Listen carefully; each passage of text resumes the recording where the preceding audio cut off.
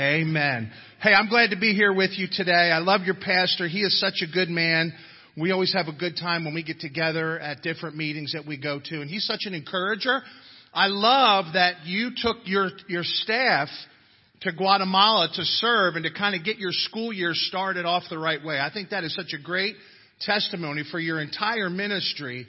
And I just want to applaud you for that. I think that's fantastic. I was talking to Pastor Doug this morning, and he said, "Hey, Ed, thanks for coming. Do me a favor. Don't screw this up." I said, "I'll do my best not to do that."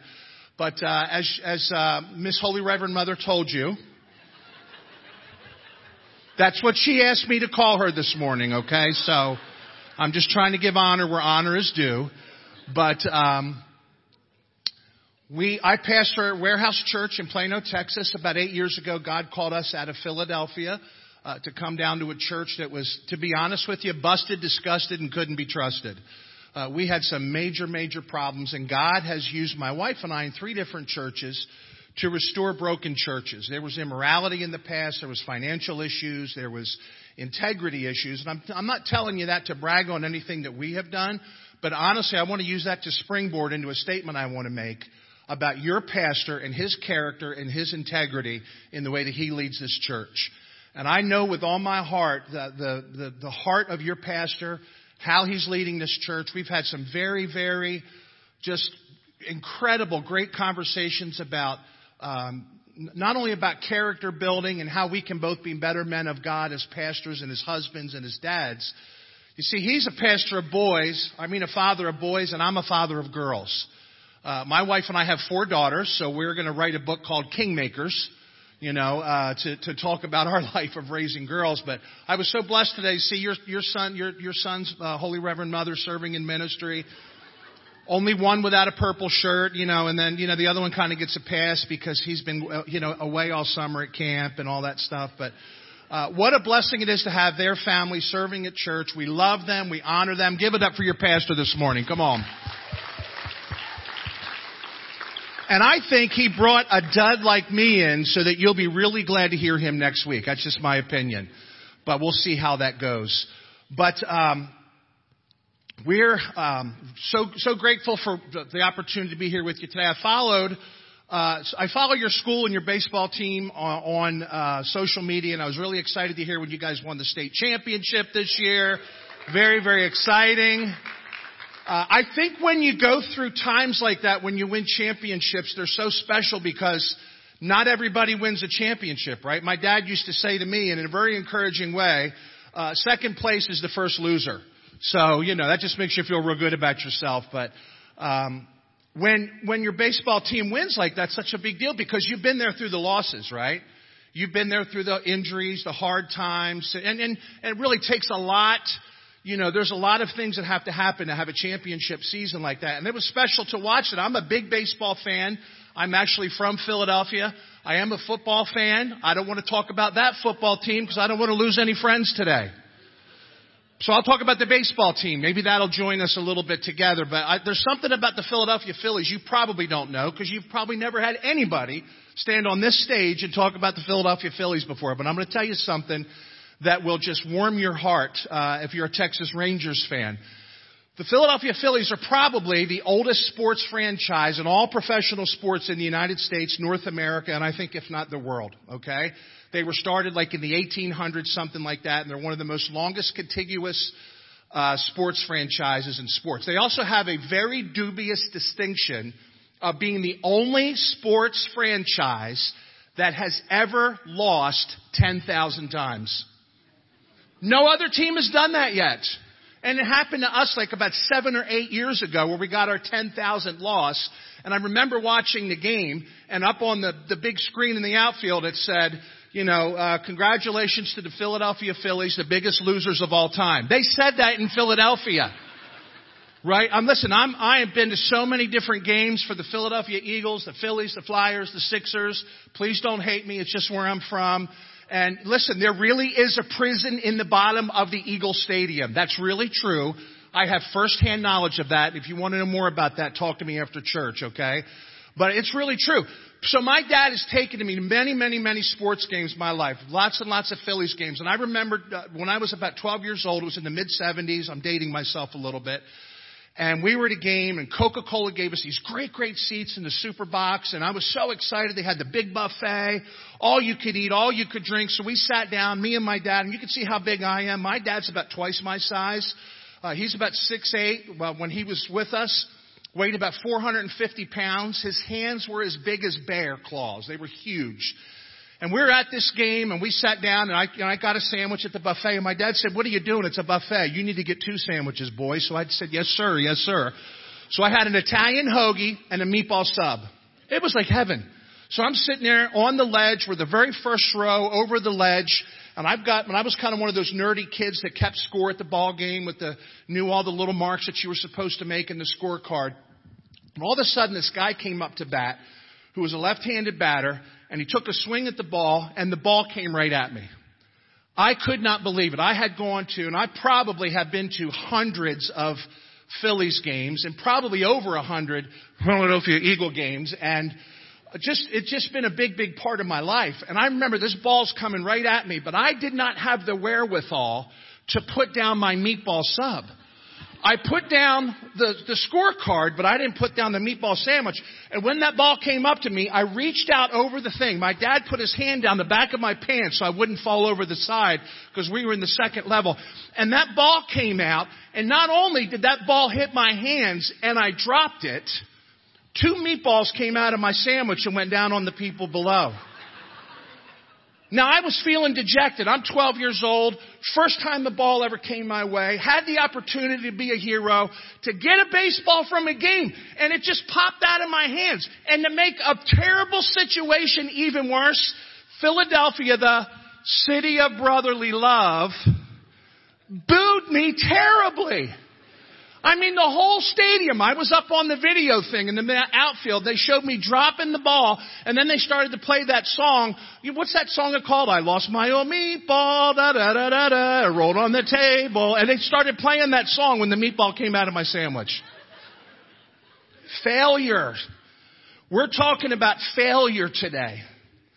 I said to your pastor this morning, I don't know how to take that this morning when you bring me to talk about failure today. And he said, "You're one of the biggest failures that I know." So I guess that's part of the encouragement of being good friends. But the truth of the matter is, as much as it was awesome to win the championship in your baseball, and as much as it was for those of you that are really, really, really old and remember the Super Bowls that the Dallas Cowboys won in the 90s, it really did happen. You guys, it might happen in your lifetime, but it's ancient history for you guys, right? We're probably, as people, more familiar with failure than we are with winning.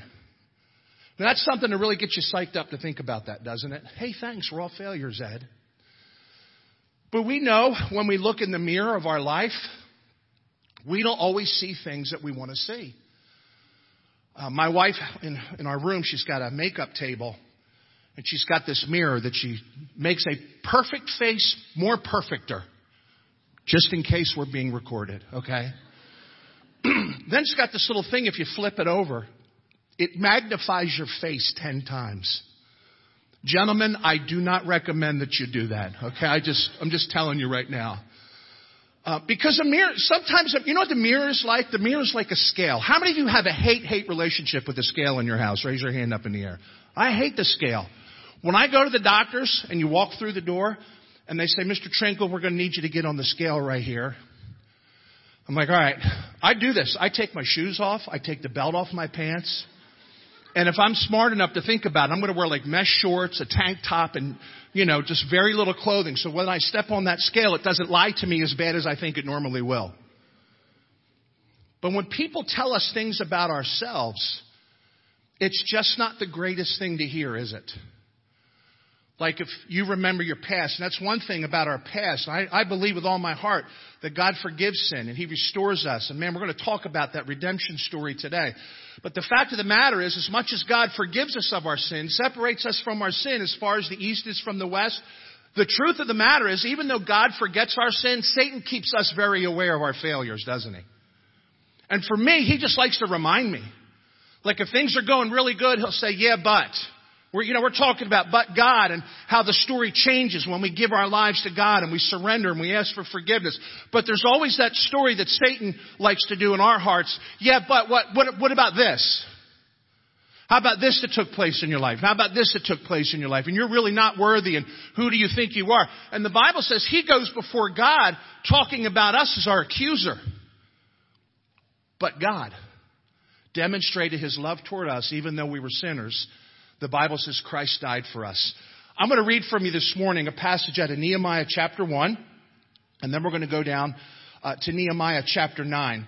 And I love this series, and I really hope that I can be an encouragement to you today as we turn our stories of failure into a but God story for your life.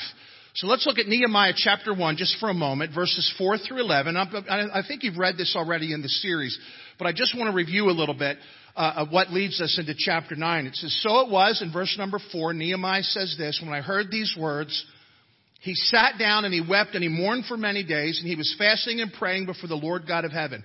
He had heard that his country, the capital city, the whole area of Israel was just devastated because another country came in. They besieged them. They took them. They defeated them in battle. They kidnapped all their young minds and all their smart people and took all the stuff out of the temple.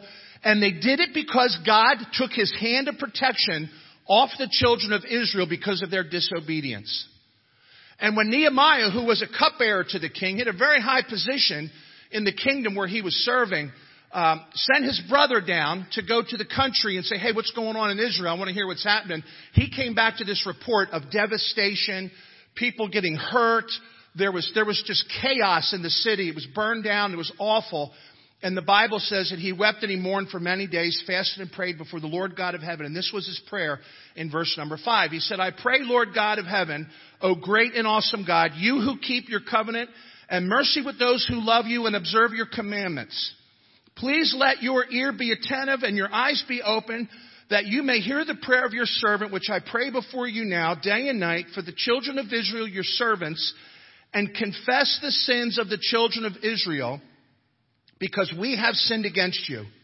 Both my father's house and I have sinned. We have acted corruptly against you and have not kept the commandments, the statutes, the ordinance which you've commanded of your servant Moses. Remember, I pray, the word you commanded to your servant Moses, saying, if you are unfaithful," God told them this, "if you're unfaithful, I'm going to scatter you among the nations. But if you return to me and keep my commandments and do them, though some of you were cast out into the farthest part of heaven, yet will I gather them from there and bring them to the place which I have chosen you to be a dwelling for my name.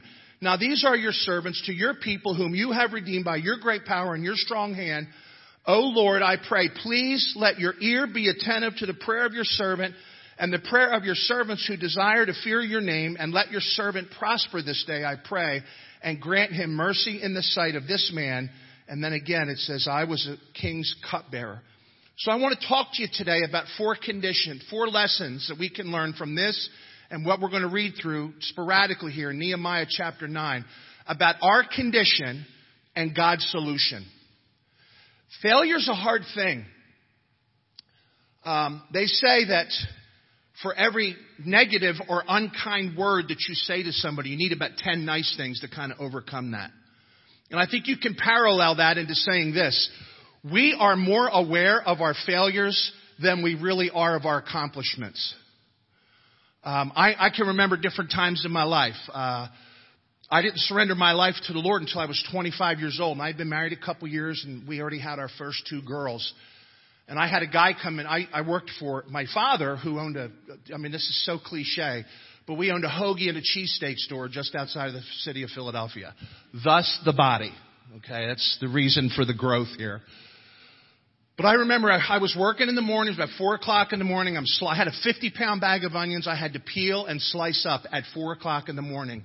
And I'm slicing those onions on the slicer, and I am just bawling my eyes out. And this guy from the post office came in to get a cup of coffee and his sandwich on the way to work on a Sunday. Post office people, I guess, were working on Sundays then.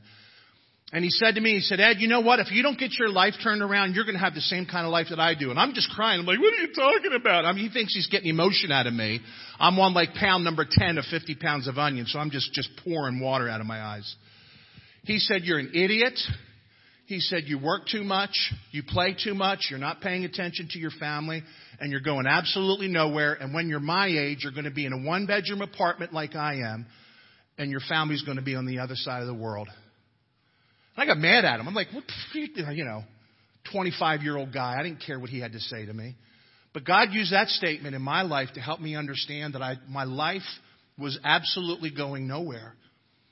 And I was living a life as a failure. I was drinking, I was smoking, I was doing some drugs. I was just making a lot of very, very poor decisions. I wasn't being the dad, the husband, or even the son to my father that I should have been. And it kind of got hit in the face with my failures. But the truth of the matter is, when I went home that day, God used that statement, some promptings, the Holy Spirit. This guy was inviting me to church for over a year.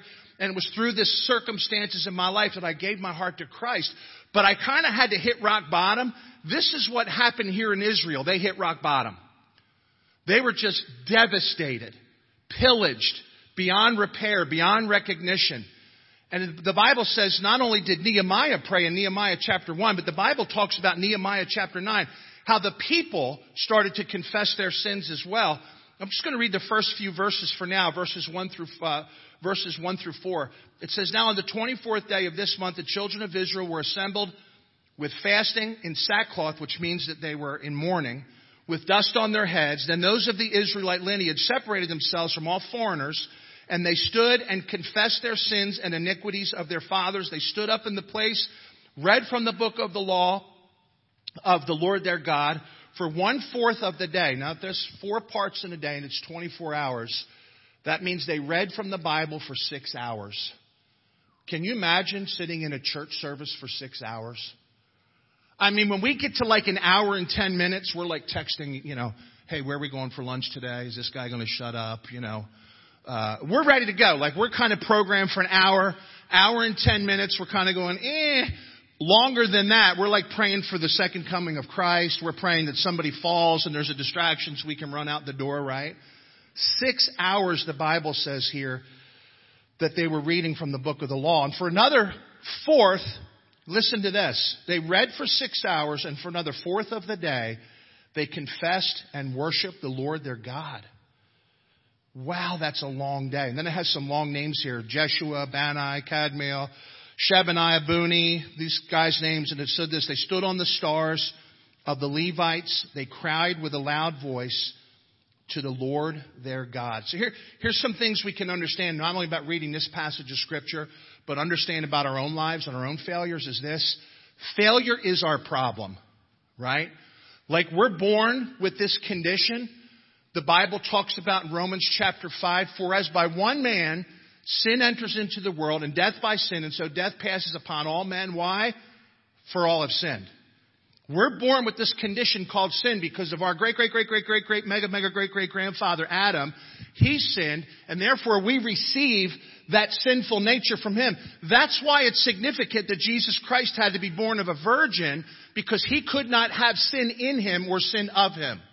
He was born the perfect Lamb of God, which came to take away the sins of the world. The only worthy sacrifice for our sins. So when we understand this morning that we have this problem in our life called failure, we're very aware of that. If we were to go around the room this morning and ask you some questions, hey, have you ever failed? Hey, have you ever failed? I don't think anybody would not want to admit, yes, I've got failures in my life. Now, would we want our failures broadcasted on this big screen this morning? No, I don't think I'd want that. How many of you don't want that this morning? Raise your hand with me.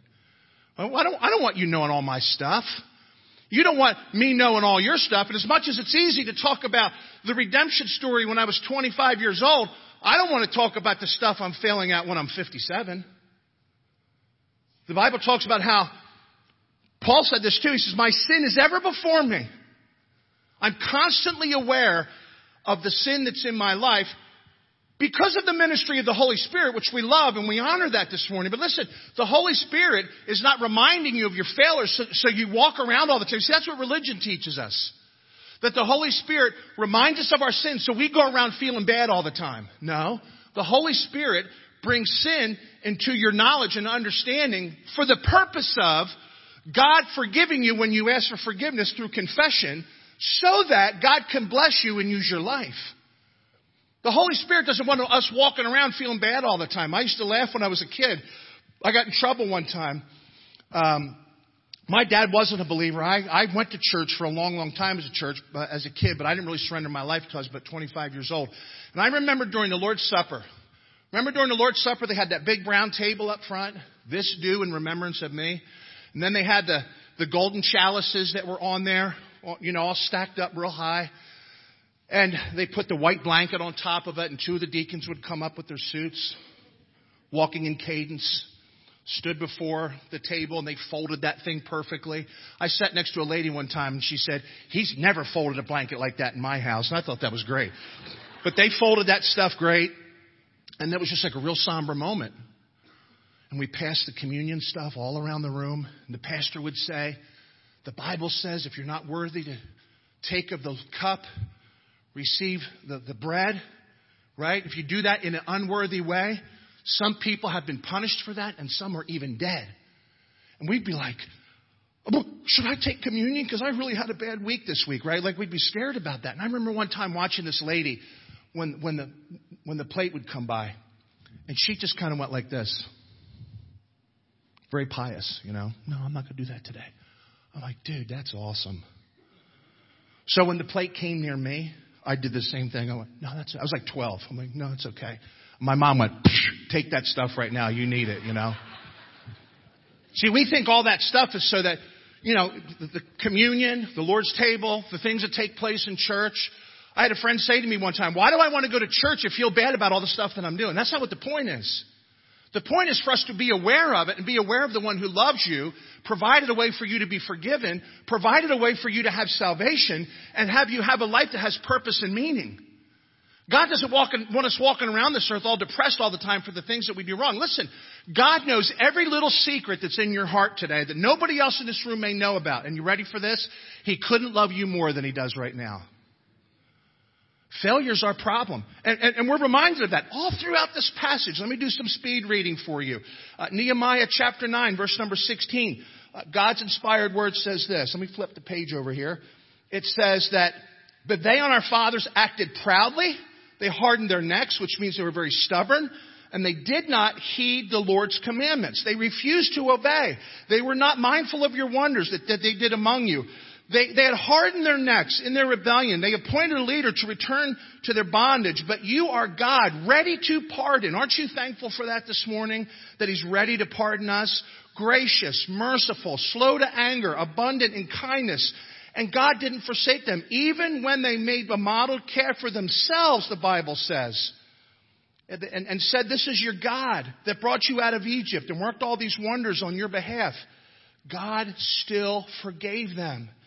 Verse number 26, it says, "Nevertheless, they were disobedient, rebelled against you, and cast your law behind their backs. Killed your prophets who testified against them, to turn them to yourself. And they worked with great provocations." Verse number 28. "But after that they had rest. Then again they did evil before you. Therefore you left them in the hands of your enemies, so that they had dominion over them. Yet when they returned and cried to you, you heard from heaven, and many times you delivered them according to your mercies." Verse number 33, it says, "However, you are just in all that has befallen us, for you have dealt faithfully." Sin is our problem. 2 Corinthians 7, verse number 10, it says, "For godly sorrow produces repentance, which leads to salvation, not to be regretted. But the sorrow of the world produces what? It produces death." Of course, in Romans 3:23, it says that all of us have sinned and fallen short of God's glory. We've missed the mark. You see, problems with failure are this. Failure not only separates us from God when we're born, but it also kind of removes us from the covering of God's blessing in our lives when we're disobedient. It's not saying that when you sin, you have to get saved all over again. We believe in the security of salvation. We believe that the Bible says in 1 John chapter 5, verses 11 through 13, that God not only wants you to accept Christ as Savior so that you will be saved, He wants you to know that you're going to have eternal life because of that. We believe in that very, very strongly. That's something our churches share in common. But let me share this with you as well. When we sin, what we do is we remove ourselves from God's protection, just like the children of Israel did. And here's what else happens.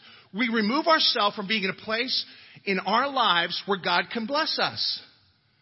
When your pastor, when your guest pastors, when the Holy Reverend Mother gets up before you. I know you're liking that. It's going to stick. I really feel that's going to stick, right? And we do the offering time. I don't know if you guys do that at the end of your service or how you guys do that. Probably very, very similar to our church as well. Right? And we always have this weird feeling that if we bring guests to church, we get a little squirmy when they talk about the offering. Oh, I hope they don't think we're trying to get money out of them today. Listen, your pastor and your leaders don't talk to you about your giving so the church can do more stuff. That's not why we do it. We talk to you about giving because we desire to see God bless you. God blesses you. You bless the church, and we could do great things together because of that. That's how God blesses through that generosity process. And it's the same thing with our obedience. God didn't put all these rules in the Bible so that we would have to live a miserable life. You can't have sex before you get married. That's miserable, miserable, miserable. You can't drink. You can't smoke. You can't do this. You can't do that. You can't do this. Well, who wants to be a Christian if we're selling it that way? The truth of the matter is God loves you and He has a better plan for you than you could make for yourself. And He does have some things in the Bible that are marked as sin. Why does He mark them as sin? Because He knows better than we know what can really hurt our lives. It's just like a mom or dad telling their kids, hey, you can't do that. We took our grandkids yesterday shopping for school shoes. That's a fun thing to do, by the way. I love doing that. We'd rather go to the dentist and get a molar extracted.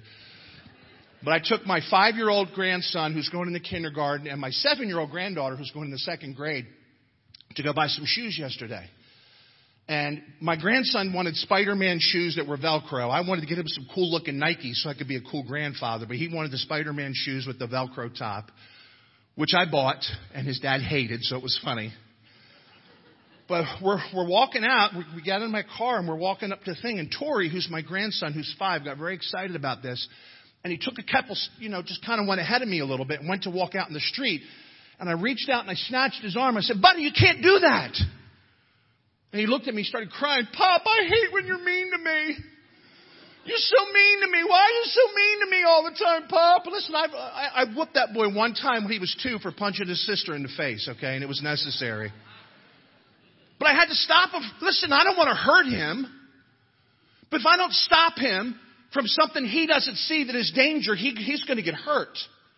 That's why God puts some of these things in His Word, because He wants to stop us from getting hurt. Even though, and here's what we do. Here's something else about failures. And you know this is true. Not only does it separate us from God's favor as a believer, but here's the thing. We believe when the deceiver tells us that it's not that big of a deal. Oh, listen. It's not. Do you see what the rest of the people in that church do? God's got so many other things that He's got to worry about. World hunger, the war in Ukraine, people in Africa, all over the continent of Africa that are starving. Do you think He really cares if you lied? Do you think He really cares if you're smoking some marijuana once in a while? Do you think He really cares if you cheated on your taxes? Do you think, and he whispers these things in our ear, lying to us to deceive us so that we'll justify the things that we do wrong. But here's another part of our failure that we're all very aware of. When we compare our failures to the perception that we have of other people's failures. Isn't that easy to do? Right? Like you guys are in high school. Hey, give it up for the teenager sitting in the first 2 rows this morning. Come on with that action. You guys are in the spit zone too, so much respect, okay? But isn't that kind of a way, like when you're in trouble, like if you get a bad grade or you get in trouble in school, you kind of think of a way how you're going to talk to your parents about it, right? And you come up with this little scheme in your mind, right? Okay, I'm not as bad as my younger brother. That's something that we might say. Or, well, at least I didn't do that. And we do that with God. Right? If the Holy Spirit reminds us that we should have been a little bit more honest in an area, or when we look at something we shouldn't look at, or say something we shouldn't do, or treat somebody a way that we shouldn't. And listen, I'm going to tell you the easiest place to sin in Dallas, Fort Worth Metroplex. On the highways. Man. I don't feel like Jesus when I'm driving. I'm just going to tell you right now, I just don't do it. It was a beautiful ride on the way here this morning. Sunday mornings, like that Chicago song, Saturday in the park. Hey, think it was the 4th of July. I didn't have to get on the expressway. It was so nice. Going home, who knows? I don't know if there's a Rangers game today. But I know where I drive in Dallas, like I kind of have to gear myself up a little bit. I have to do like a little Rocky music before I get on the highway. Because people are just mean when they're driving. I got told I was number 1 like 4 times last week when I was driving. And not this way. You have to ask the Holy Reverend Mother if you don't understand that after church today. She can explain that to you. We do. We compare ourselves, don't we? And we do that in so many different ways, right? Like if we're on a diet, we're trying to lose weight. Well, at least I'm not as fat as Fatty McFatterton, right? Or at least I'm not as, like when husbands and wives has fight too, we do that in our wives. Historically, we do that in our argument with each other. Well, at least I'm not as bad as a husband as, he didn't go home at all last week. Right? Then we start to get other areas in our marital lives. Well, did you hear? Did you hear? Did you hear? And the Bible says this is 2 Corinthians chapter 10. Those that compare themselves amongst themselves, even though they think in the process they're becoming wise, you know what the Bible says when you do that? You're a fool. Because God doesn't have this thing in heaven, these 2 scales. I know the book of Proverbs talks about an unjust scale all the time. God doesn't have a sin scale in heaven where he's like, well, Ed Trinkle, it's not too bad. That was just like a 0.5. God doesn't have that. Every sin that I committed separated me from Jesus Christ at birth. My sin.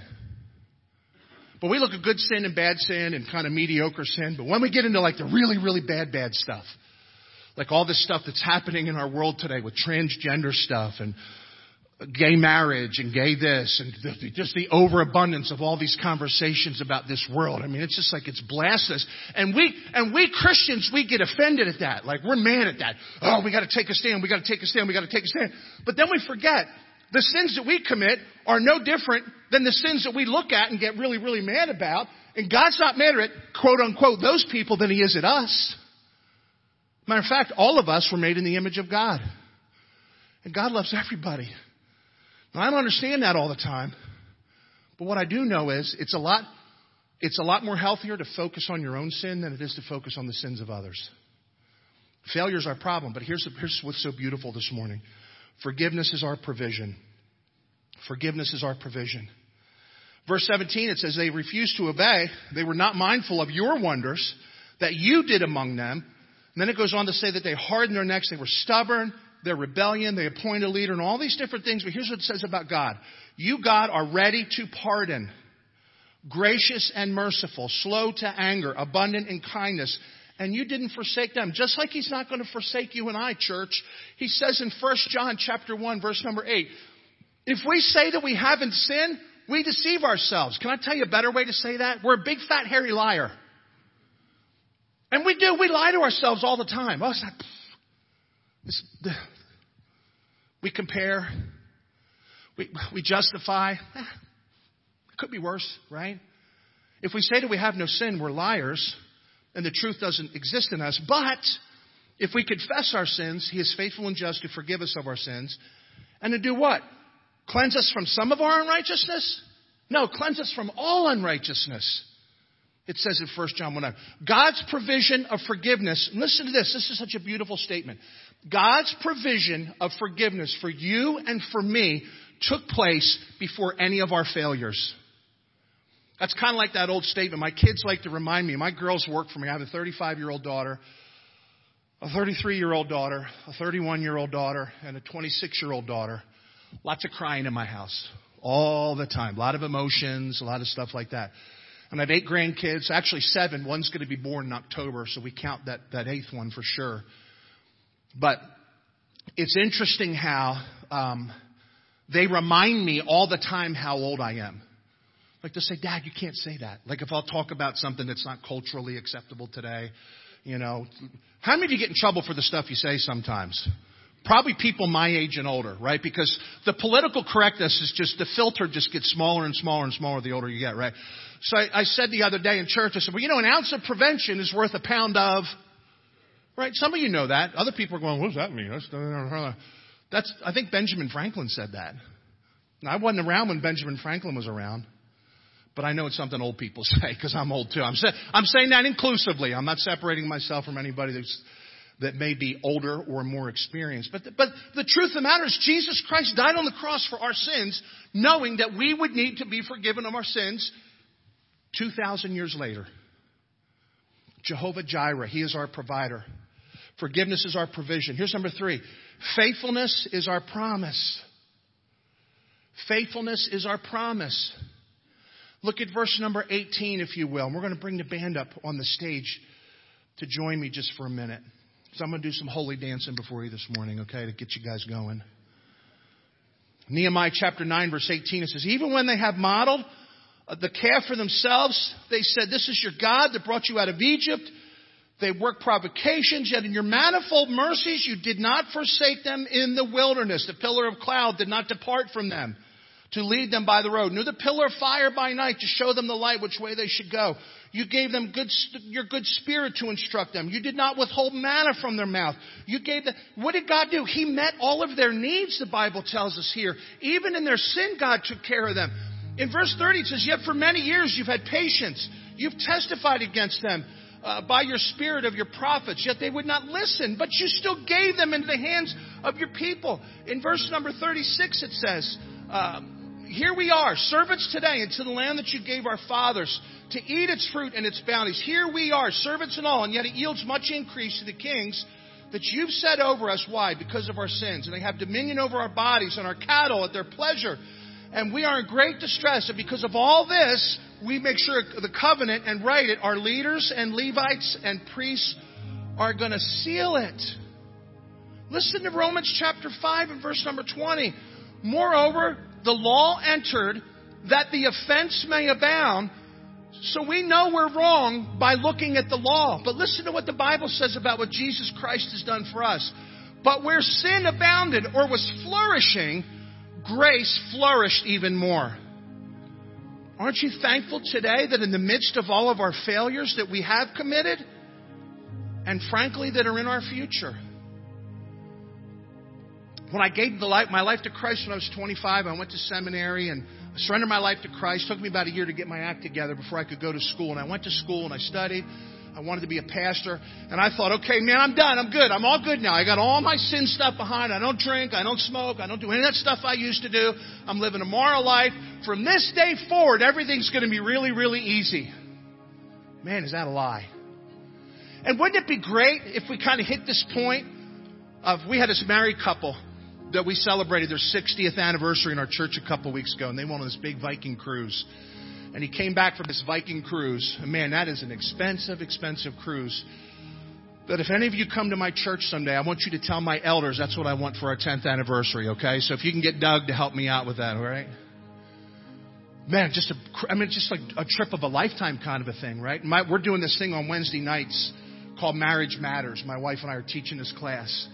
And we're talking about how to affair-proof your marriage, right? And John, who's my buddy, me and him have the same birthday. He's 78 and I'm 57. And he came up to me after the cruise and he said, I was going to go to the Revelation class on Wednesday night, but I think I need to go to the marriage class because about 3 times when we were away, I wanted to take my wife sitting on her wheelchair and push her right in the Danube River. 60 years married. I said, John, that sounds like something my wife wants to do with me. You know? You don't get the perfect marriage just because you've been married 60 years. Just like you're not a perfect Christian if you've been saved for 20 years. Or 30 years. Or 40 years. Or 50 years. There's probably people in this room that have been saved even longer than that. And that doesn't mean the temptations go away. That don't mean the struggles aren't real. But what it does mean is this. That God's faithfulness of forgiveness is a promise that He gave us. Here's the last thing I'll say to you this morning. So, what's our response to that? Right? What is our response to knowing that even though we have failed and will fail and do fail continually, that God is ready and willing to forgive us of our sins, even though we have failed and do fail continually, God doesn't stop loving us. He doesn't stop caring for us. He doesn't stop chasing after us. He doesn't stop putting things in our lives to remind us, get this junk in your life fixed because I want to bless and I want to use your life. What's our response to that? Look at verse number 32 in chapter 9. It says, now therefore God, the great, the mighty, the awesome God who keeps His promises and mercy, do not let all the trouble seem small before you that has come upon us, our kings, princes, priests, prophets, our fathers, and on all your people, from all the days of the kings of Assyria unto this day. You know what it is? You know what God expects out of you and I today? To follow Him. To follow Him.